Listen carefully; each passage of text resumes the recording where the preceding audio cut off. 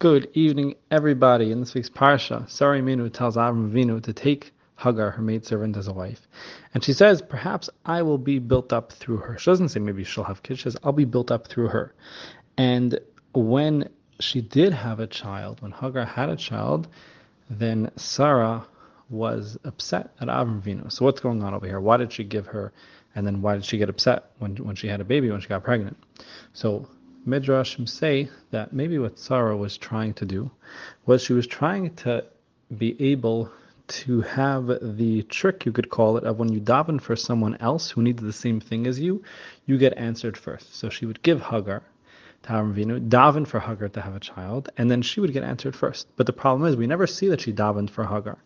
So Shimshon says she actually wasn't planning on davening for Hagar. She was planning on davening for Avraham Avinu, because at this point she didn't necessarily think that it was her who couldn't have a child. She said maybe it's Avraham Avinu.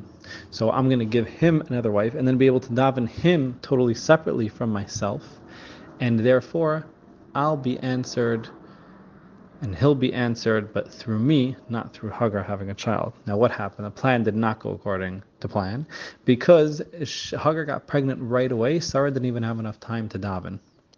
Now, what happened then? Why was she upset? Because then she was saying, okay, Avraham, you had a child, which means you were davening to have a child, but that means you left me out of your tefillos. I wasn't on your mind, right? Why do we say shalom bayis 101 in the title?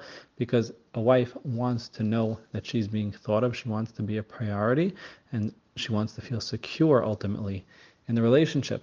And if you're not davening for me, then it's a big lacking in the relationship. It's a big lacking in wanting to build a family together. So what happened? She said, you know what, Avraham, maybe what happened is that you thought maybe it's both our problems, right? Sometimes when there's infertility, sometimes it's from the man, sometimes it's from the woman, sometimes it's from both.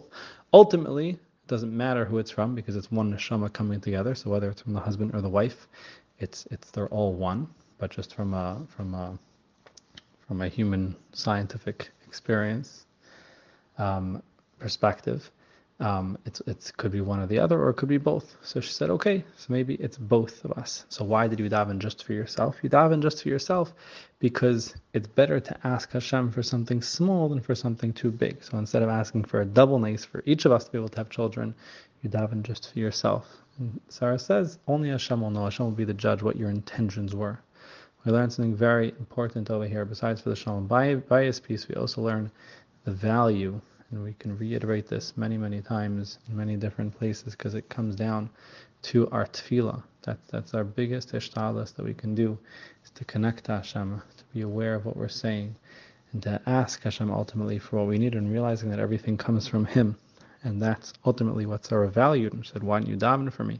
We should all be zeichet to be able to daven for ourselves, for each other, for all of Klal Yisrael, and Hashem should be able to answer or tefillas in the best way possible. Everyone should have all the brachas from the Shimshon.